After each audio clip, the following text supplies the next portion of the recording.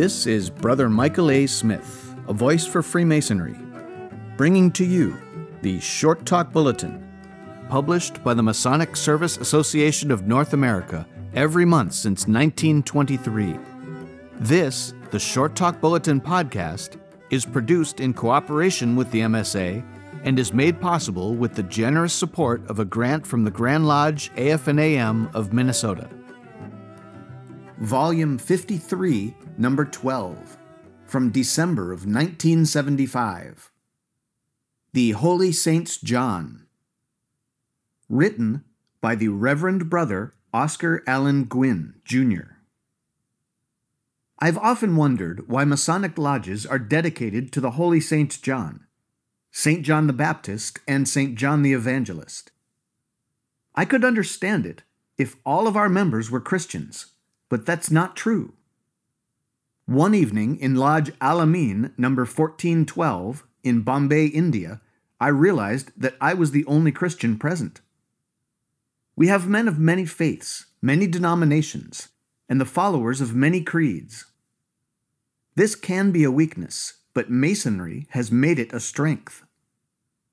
Many have written on one or both of the Saints John, including our own past Grand Master, Dr. Thomas S. Roy. I do not want to review their scholarly work, but I quote one paragraph from a paper written in 1940 by Carl H. Claudy. Quote, "Whatever the reasons, Freemasons of today come from the Lodge of the Holy Saint John of Jerusalem, meaning that we belong to a lodge dedicated to those saints, whose practices and precepts, teachings and examples are those all Freemasons should try to follow." End of quote. What are these precepts and examples? There's no doubt what they mean to me as a Christian clergyman, but what do they mean to me as a Mason? Let me share with you what has become part of my Masonic life. Let's look at them separately. St. John the Baptist. St. John the Baptist was a descendant of priests on both sides of his family. His father, Zacharias, was on duty in the temple when John's birth was foretold, and his mother, Elizabeth, was of the daughters of Aaron. We have a story of his birth being predicted by an angel in Luke chapter 1. He was born 6 months before Jesus, who was his cousin. He was ordained a Nazirite from birth, that is, he was one set apart for God, usually for a period of time. But John was designated one for life. Nazirites could use no alcoholic beverages, could never cut their hair, nor approach a dead body of anything, not even of a close relative. John lived near the Dead Sea for part of his life. Gene Steinman, a Roman Catholic scholar, in his book St. John the Baptist and His Desert Tradition, associates him with the Essene sect. This is of great interest today for scholars, because the discovery of the Dead Sea Scrolls was made in an ancient monastery of the Essenes on the shores of the Dead Sea. Certainly, many of their ideas can be traced in John's thought. John the Baptist was beheaded by Herod on a request made by his wife, Herodias, through her daughter, who had danced for the king and his noblemen while they were highly intoxicated. The king had promised his niece anything, and she made this shocking request. Herodias was angry with John the Baptist for his condemnation of the king's marriage to her, who had been his brother's wife. His death occurred about 29 AD. This cousin of Jesus has represented two main characteristics for me, and I think they have a message for us as Masons. One is asceticism. Matthew, chapter 3, verses 1 and 4, says that in those days came John the Baptist, preaching in the wilderness of Judea. And the same John had the raiment of camel's hair, and a leathern girdle about his loins, and his meat was locusts and wild honey. This is a perfect picture of hundreds of monks who lived in the wild places of the Middle East and North Africa. There have been countless such persons in Christianity, Judaism, and Islam. In fact, You can find them in any religion, in any place, and in any century. These persons withdrew from society and lived alone, or in monasteries with others of like mind. They see the evils rampant in the world and use their lives as sermons of rejection of the world. They try to find God, a new outlook on life, or their own meaning. They spend hours in meditation and prayer. There is nothing wrong in withdrawing from the rushing world and trying to get our lives and our world into a new perspective. Without these moments, or hours, we gradually run down and collapse. Some of the great increase in mental illness can be attributed to this need. In a true but limited sense, this is what we do when we enter our lodge rooms. Few of us will ever go into the wilderness to live and meditate. But we do withdraw from the world for a short time into a lodge. We place a tiler at the door to see that we are not disturbed. We know the fellowship of brother Masons. We transact business and make plans. But when the ritual for the degrees begins, we're to be in meditation on the meaning of our life in this world, on death, and on life after death. This is the reason we want the ritual done well, and conversations to cease. One cannot really concentrate when concern is felt for the ritualist who may be forgetting his lines, nor when men are chattering on the sidelines. We've seen our degrees hundreds of times, but seldom do I see one in which I do not get new insights and inspiration. John the Baptist had to give up something to go into the wilderness, and so do we when we go into the lodge. We have to sacrifice something to be there. Fellowship with the family, bowling, TV, or sleep. If we do not sacrifice for the lodge, then Masonry means little to us. But the reference to John the Baptist from the Gospel of Matthew says something about him. He came out of the wilderness to talk to the people by the lakeside, on the roads, and in the towns. He shared with them the insights he had gained in his meditation. This has a message for us as Masons. What we've learned in the lodge about life, death, and immortality, we should share with others. No, we cannot divulge the ritual, the secrets, or the exact context of the teachings. But we must share the basic lessons learned, or they become weak and die in us. This sharing can be done by words, deeds, or lifestyle. A Mason is a different man. If he's not, then he has failed to understand Masonry. Often, in speaking to Masonic families, I've mentioned this, and some wives have expressed doubt. My only answer has been that they have no idea what he might have been if he had not been a Mason. I have a newspaper clipping of a speech given by a senator in a national legislature of another nation. He knew nothing of Masonry, but proceeded to condemn it severely, and in one place accused us of meeting in the nude. Many of my Masonic friends laughed at his ignorance. But the pathetic point for me was that I knew that the president of that Senate was a Mason. I'm sure that the senator did not know this, but why didn't he? Having lived in Asia, I know the reluctance to publicize Masonry. But I feel others should know something about the fraternity by looking at our lives. If they see something different, then they will want to know what it is. And who knows, it might be the opening for a new brother. Secondly, John the Baptist represents for me humility. John preached, "There comes one mightier than I after me, the laces of whose shoes I am not worthy to stoop down and unloose." And, "He must increase, but I must decrease." For the Christian, this is John's testimony to Jesus, and it's one of the cornerstones of our faith. But what does it say to us as Masons? John the Baptist was willing for Jesus to go before and above him. Joseph Fort Newton called this his self-effacing humility. He was glad to proclaim another's superiority. Aren't we? John knew his position and tried to fill it to the best of his ability. Each Mason has a job to do. We need to know what ours is. It's not the same as any other person's place, but it is as vital as his. Some have a task that's more prominent, but leadership carries with it greater problems and headaches. The junior deacon may not be the highest post in the lodge, but have you ever seen a worshipful master open a lodge without him? Every man in the lodge has a talent for something and an interest in some phase of the work. He needs to feel pride in his work and feel important in it, for he is important.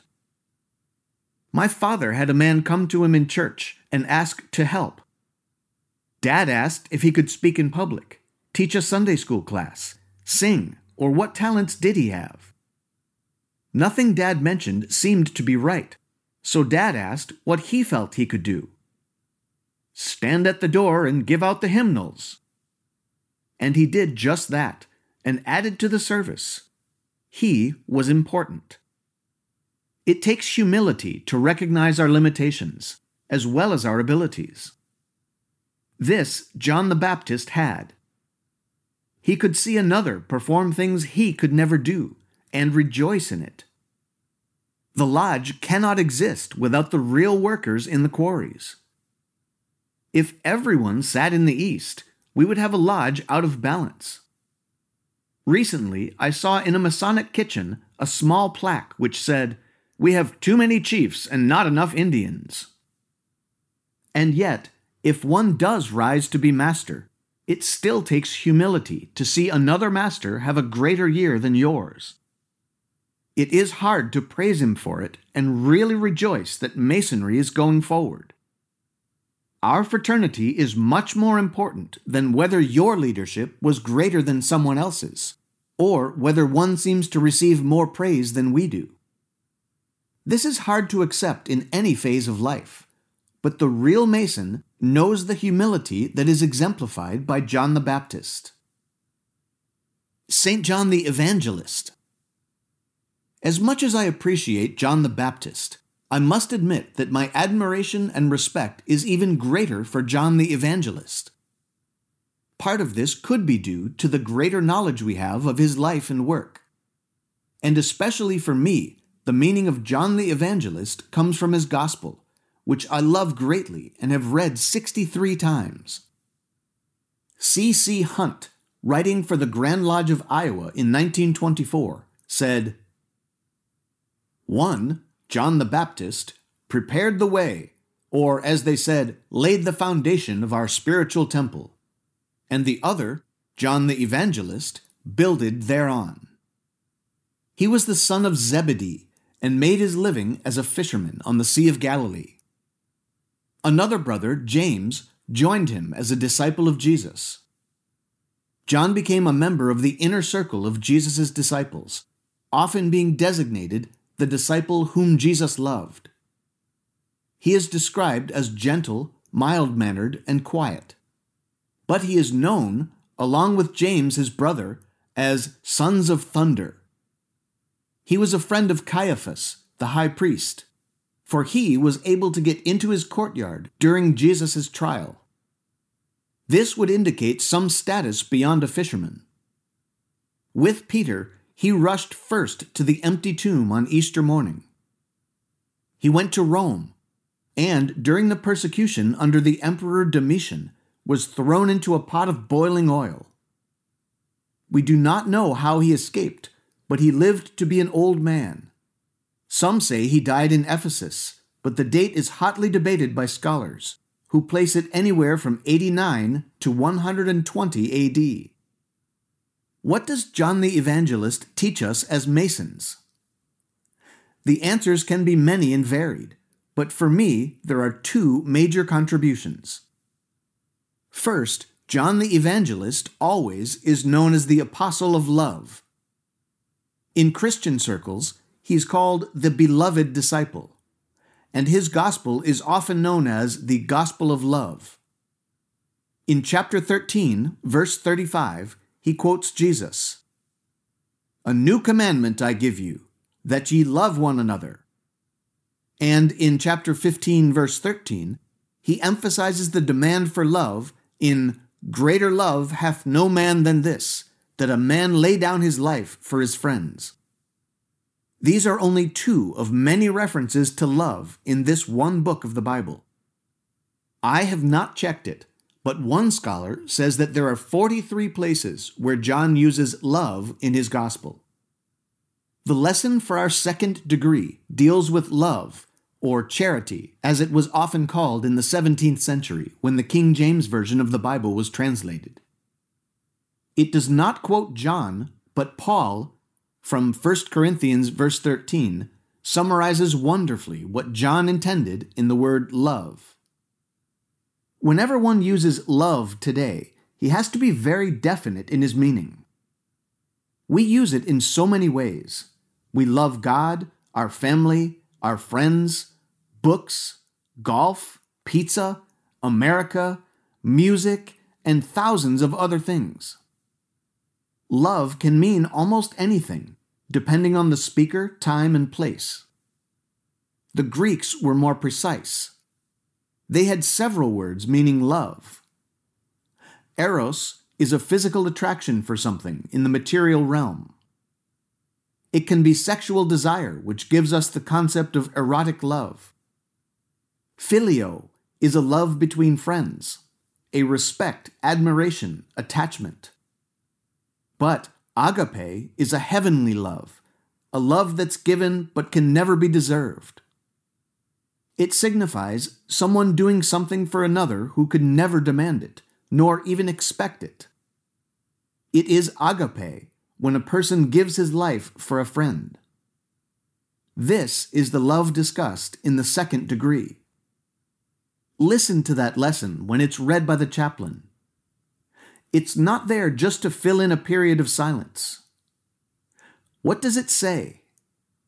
Even if we speak as no man ever spoke before, if we can enact ritual as no one else in all of history, if we could foretell the future, know all answers to the economic and world problems, if we had all faith, if we gave away everything we had, if we were burned at the stake, as was De Molay, but did not have love, then we would be a zero. This love is actually happy when it can suffer for others, does not react when misunderstood, misquoted, and slandered. It does not go only the second mile, but continues until it wins back the brother. It can never fail, for it is God's love in our lives. It is the ultimate love, and it is the love a Mason is supposed to practice. I know that St. Francis of Assisi was never a Mason, but I covet for our fraternity his life of love. Once, when walking through the woods with a friend, he began a discussion on the joy of love. It was a cold night, and they had been out for many hours.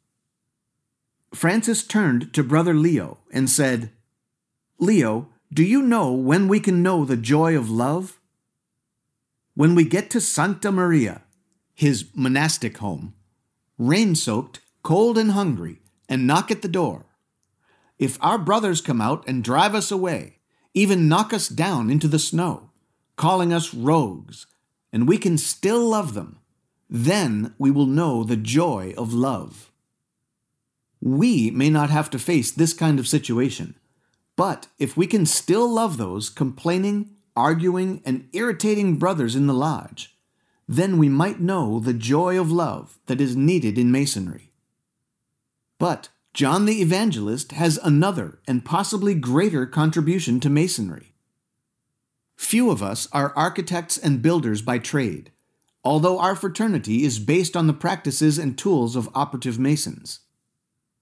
We call ourselves speculative Masons, not building in wood and stone, but in the hearts of men. We are not building another Temple of Solomon, but a spiritual temple. It is this temple that is discussed in the Gospel of John. The construction of a spiritual temple is the most difficult kind of building.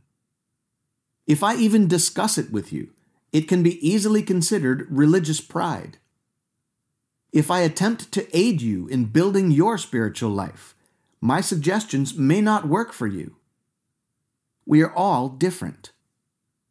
The methods and tools which I use may not interest you at all, and I cannot say that mine are the best. We can learn from St. Francis of Assisi, St. Augustine, Albert Schweitzer, Martin Buber, or Toyohiko Kagawa. But this can be done only when we put ourselves in their places, and then apply their methods to our life in our own day. This is not easy. We must learn what is best for our building, but we must be constantly developing our spiritual temple. This form of temple building moves us from the physical and materialistic realm, which so governs our lives most of the time. We must go to the inner, unseen, basic principles of our lives and eternity. And again, this is very difficult. We've become so materialistic that we have almost sold our souls for a mess of pottage. Bishop Fulton J. Sheen, the Roman Catholic bishop of TV fame, once said that communism frightens us so much because it shows us what happens when one puts into practice what we really believe. Ludwig Feuerbach, the philosopher from whom Karl Marx got his basic materialism to unite with Hegelian dialectics to form dialectical materialism, the philosophical name for communism, summarized materialism in a few sentences. Man eats before he thinks, and man is what he eats. He did not mean that we are just meat, potatoes, bread, vegetables, etc. We are to a certain degree, but he thought our material environment creates our patterns of thoughts and makes us what we are. Feuerbach is right in some ways. If the food I ate tonight disagreed with me and I had indigestion, I might not be in a good mood. It is true that my home and community environment change my outlook on life. But I am more than what I eat or my environment. I have an eternal soul, and so do you. It is in the realm of the soul, or spirit, that we construct our spiritual temple. It is this unseen factor in life that can enable a Lincoln to rise above a log cabin on the frontier and become one of the great men of all times. It gave Gandhi the basis for life and leadership to become the father of modern India. And it gave Washington the courage and vision to come from Valley Forge with all of its hopelessness and give us a new nation. It is this spiritual temple about which we've been talking. It is the basic foundation of our speculative masonry, which we often forget. We forget when we spend time on forms and ignore the substance. We forget when we make great plans and fail to see the people for whom we plan. We forget when we emphasize the exactness of the ritual and lose the spirit behind it. But somehow, when we can withdraw from the world for a short time and in humility find the love of brotherhood and the fellowship with God, we learn to draw designs on the trestle boards of our minds and begin to build the real temple of masonry, that spiritual temple in our hearts. May God help us fulfill our tasks in this difficult time.